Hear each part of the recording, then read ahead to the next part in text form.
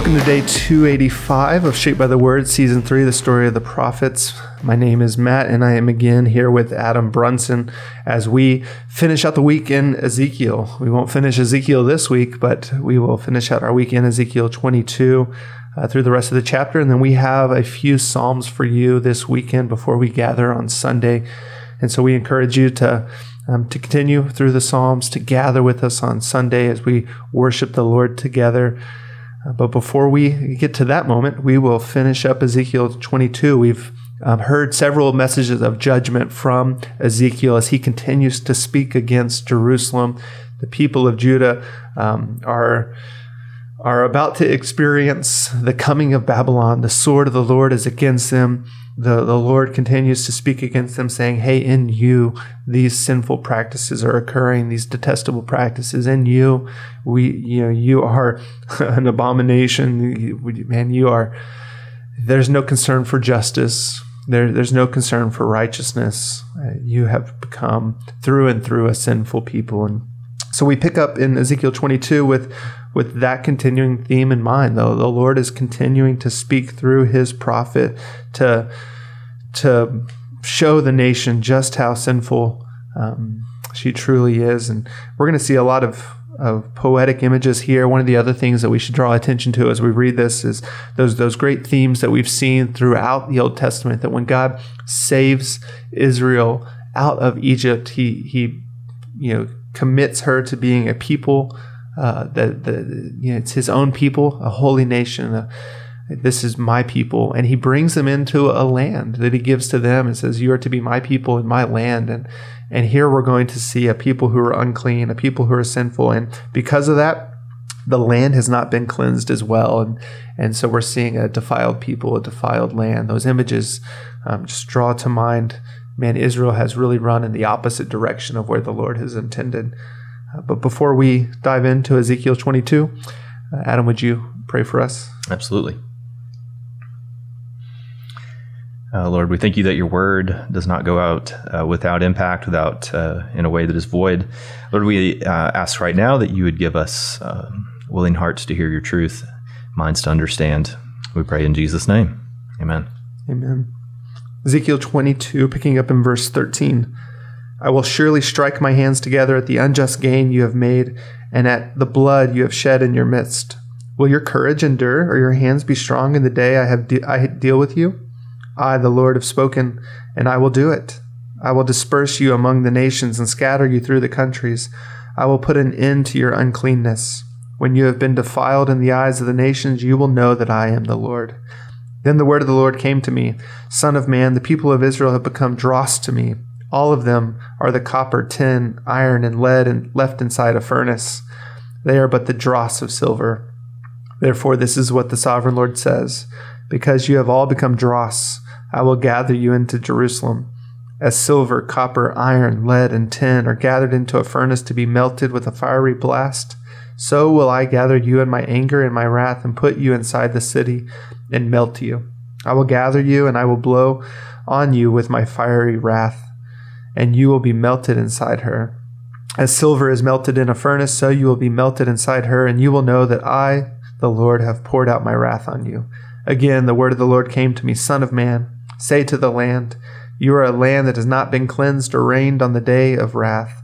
There is a conspiracy of her princes within her, like a roaring lion, tearing its prey. They devour people, take treasures and precious things, and make many widows within her.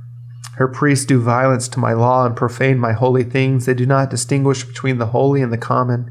They teach that there is no difference between the unclean and clean, and they shut their eyes to the keeping of my Sabbaths, so that I am profaned among them. Her officials within her are like the wolves tearing their prey. They shed blood and kill people to make unjust gain.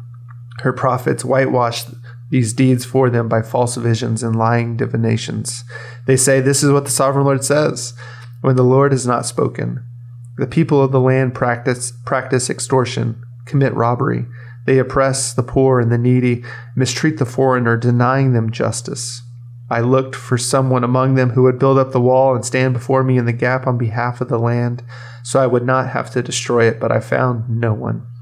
So I will pour out my wrath on them and consume them with my fiery anger.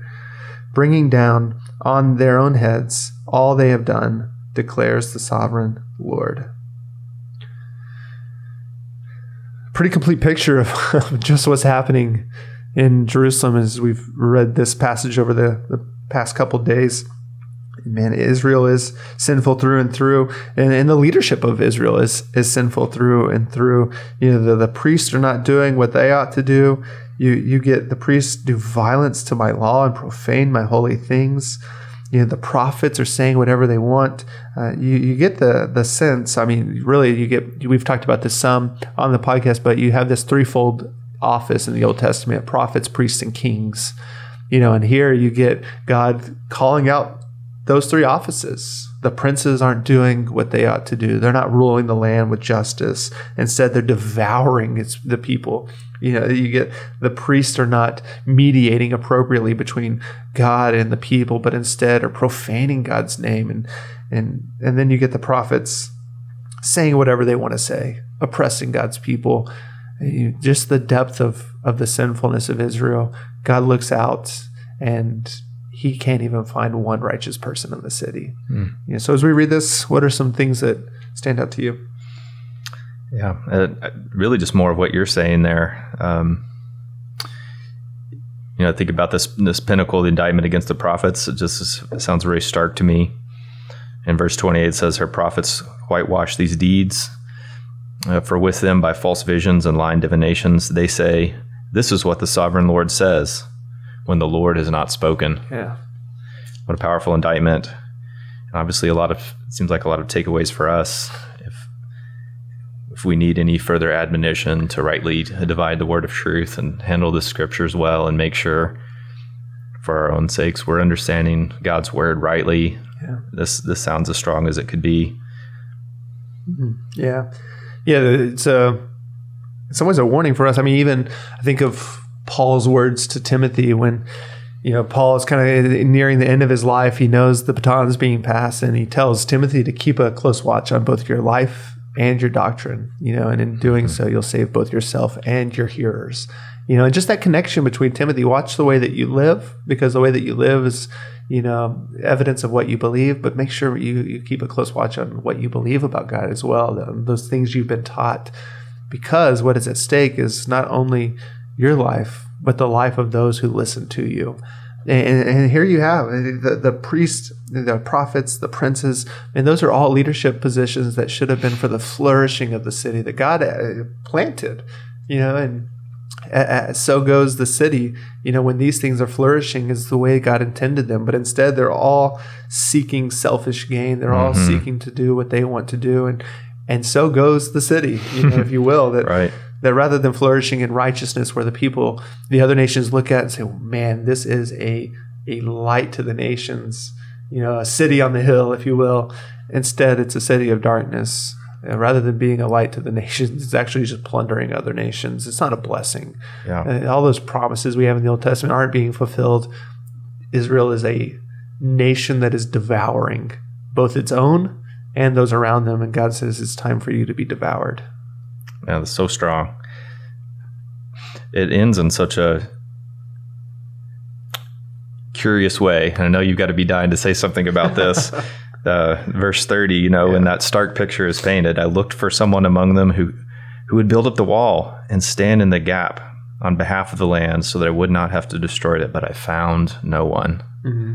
What are your thoughts on that, Matt? Yeah, it's good.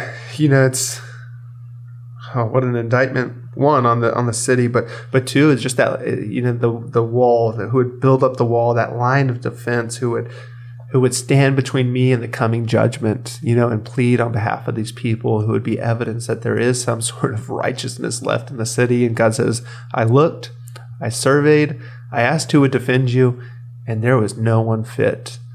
But I found no one.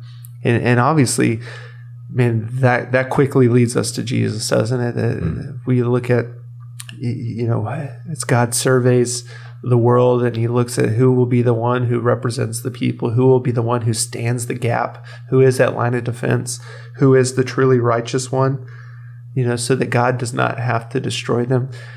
And Jesus comes on the scene, and we're reminded that this is the heart of the Father towards us, that This is exactly why Jesus came into the world. For God sent Jesus into the world to be the one who stands that gap, who builds up the wall, who says, I will take the sin of my people upon myself so that God will not have to destroy. So what a great image. You get the eyes of the Lord just searching. I look for someone among them who would build up the wall, who would stand in that line, who would stand before me, before the very presence of the Lord in the gap.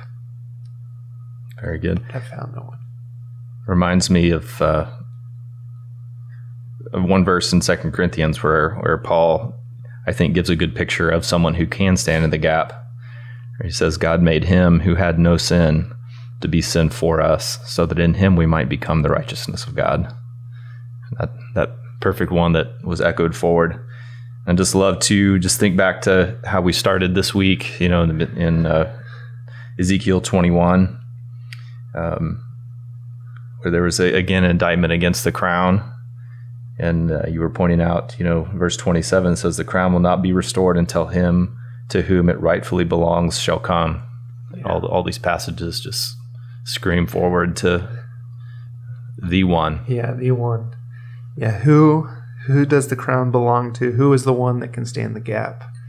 Yeah, we get it in Jesus. He is the one to whom the crown belongs. He is the one who stands the gap, and he is the one who continues to mediate, between us and God.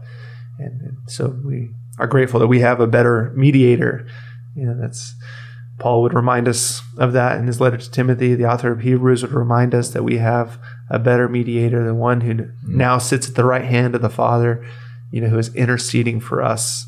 And so we have a great hope, a hope that the people of Ezekiel's day only could begin to imagine, of what truly would come in Jesus. But at this point, the nation is still plugging their ears. They're still, rather than hearing the words of Ezekiel, they're choosing to hear the words of the false prophets. Mm-hmm. But we have a better hope held out for us. Let's thank God for that hope. Father, we thank you for the mediator, Christ Jesus, the one who at this very moment makes it possible for us to come to you, to enter into your presence, to draw near, to speak to you and know that we are heard. And so, Jesus, we thank you for your coming. We thank you for the cross where you, who knew no sin, became sin so that we might become the righteousness of God. Father, help us to live into that truth today, to be reminded of your grace, your goodness, your kindness towards us.